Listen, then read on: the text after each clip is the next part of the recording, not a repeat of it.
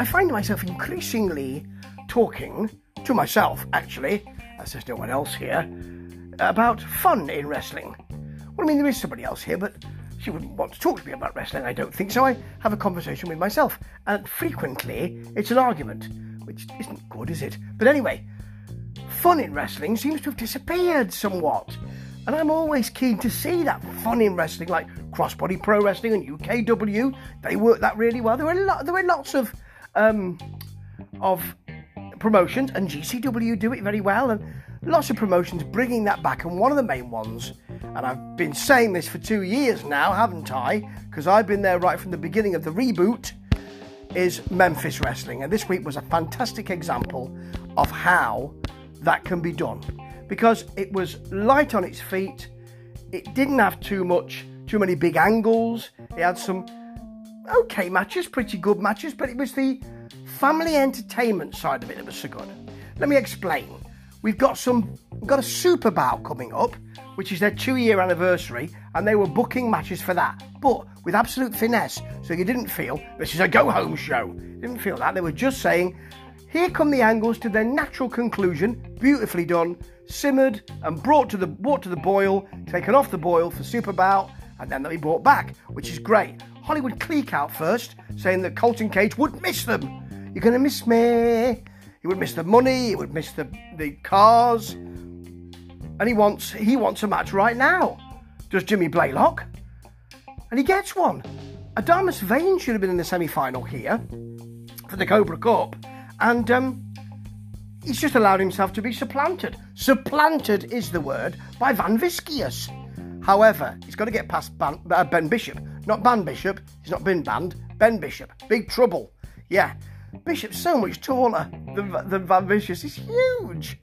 He hits him with an avalanche, and then he's got Vane distracting him. He hits both security, knocking them both off the apron, but then Vane's on the apron distracting him. Blaylock uses the cane while the referee is elsewhere.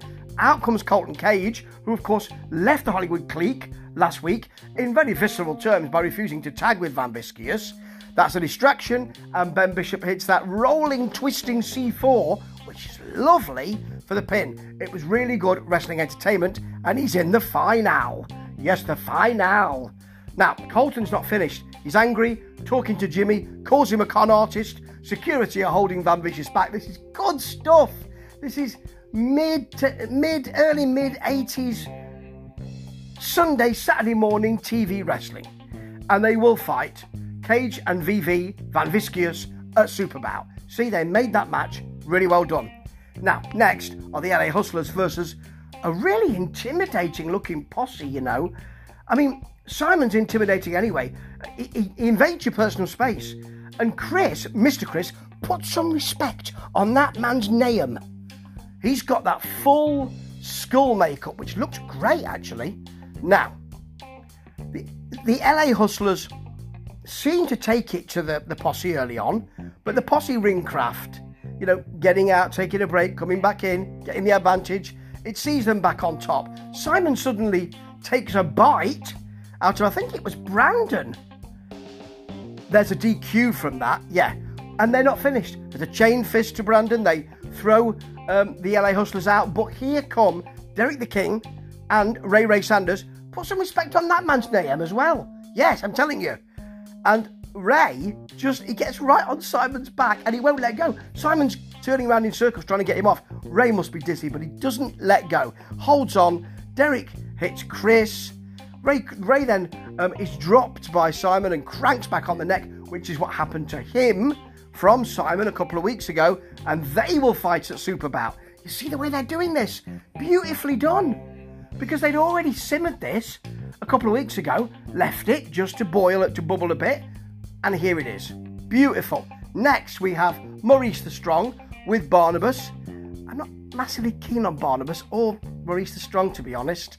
And he's facing Bulletproof Bruce. I really hope that Bruce is not just out to be a whipping boy for the new talent, or rather repackaged talent, that is Maurice the Strong. I'll say it again, it looks very much like DNA. Anyway, you've got Maurice on Bruce early on. Bruce can't get him down. Out comes Jack. you know, Jack has got a problem with Bruce. Bruce is distracted, walks into the claw, so saves face, you see. It's a claw which I like to see anyway. But the great thing about Maurice is, I mean, he's helped, obviously, by Bulletproof Bruce here. He appears to chokeslam him from the claw position. That's beautiful. I really like that. And then it sucks to be Bruce, because he's been beaten, he's been beat up, and he gets a jack knee to the face as well. Blimey, what's he ever done? Oh, well, quite a lot against Jack, of course. But Maurice, I'm still not sure. But that's a good finisher, you know. And it was an okay match. Next, we got the other semi-final for the Cobra Cup. I'm surprised, you know. I'm really surprised that it's gone so quickly. Anyway, you've got Ash Taylor is out with Brother Red, and he's facing Uncle Mikey. Now, Mikey is manhandled by Red, as you might expect. He is the bigger fella. Yeah, Mikey sells that very well because he can. Red at one point just stands on him. I like that. Suddenly there's Gator Feet. Red just shakes it off and punches him back. No one else has done that from Gator Feet. No one, I tells you. Then we've got a big Mikey back elbow. He's not finished, and he clotheslines him over the top, goes out to the outside to follow up his work, but he's picked up by Red and smacked against the ring post. Back in the ring, Mikey back on top, going for a moonsault. Main event Bradley is in. Stops him, giving the moonsault, and Red chokeslams him off the top. Not fantastically, it has to be said, but it was clear for the pin. Now, Mikey afterwards, he wants to call one of his own family friends, his cousin. He asked people if he'd like his cousin to help him to fight Bradley at Superbout, and the fans concur. They heartily concur. Yes, I think that would be a fantastic thing to see. In fact, I think it would be a very, very nice jape. I don't say that, but that's what I mean. And we've got another bout for Superbout. You see, another fight is called, and it's done really beautifully because Bradley's been coming out since the Grind City Rumble, where I think Bradley ejected Mikey, but Mikey came back in and showed the referees that Bradley was hiding underneath the ring. And he's been a thorn in the side since then, for the last couple of weeks, a few weeks, and it works so well. And your main event is, I suppose, the ending of this, which is James Ellsworth, who apparently used to be in WWE. I don't know. I haven't seen him there, but he's got a big anti-women call, which is not acceptable, but it's a big 80s wrestling situation, isn't it? It harks back to the 80s wrestling programming, and he's got Prince Gaston and Matt. What's his name? Put some respect on that. What's his name? Yeah, versus Mackenzie Morgan, Cassandra Golden, and Nyx. Nyx has got a very nice headpiece. She's got a kind of a sort of chain around her face. Great. Looks really good. Anyway, Ellsworth comes out, says that men are superior than women. Prince Gaston then calls Dustin Justin. I don't know if he did it on purpose. Dustin does react to it. It's quite nice, actually. And the first thing we get is Nyx tussling with Ellsworth and pulling his pants down. He's got wrestling trunks underneath with the word "duh" on the back. But it's really good. The crowd are loving it, of course. You've then got Golden, Cassandra Golden, downing Matt and Gaston with a double clothesline. And then Ellsworth trying to lift Cassandra Golden, tries to lift her, couldn't even shift her. He escapes a slam by scurrying out of there. And while they're talking, they've all got their hand on the apron. So the three of their opponents just stomp on their fingers. That's really good wrestling entertainment. It's good fun, you know. Then we've got the ref elsewhere.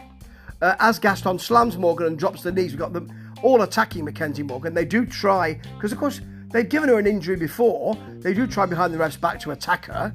But Morgan then, this is the move of the match. It's wonderful. There's a double suplex attempt, and Morgan, who's in the middle, of course, of that, counters with a double neck breaker.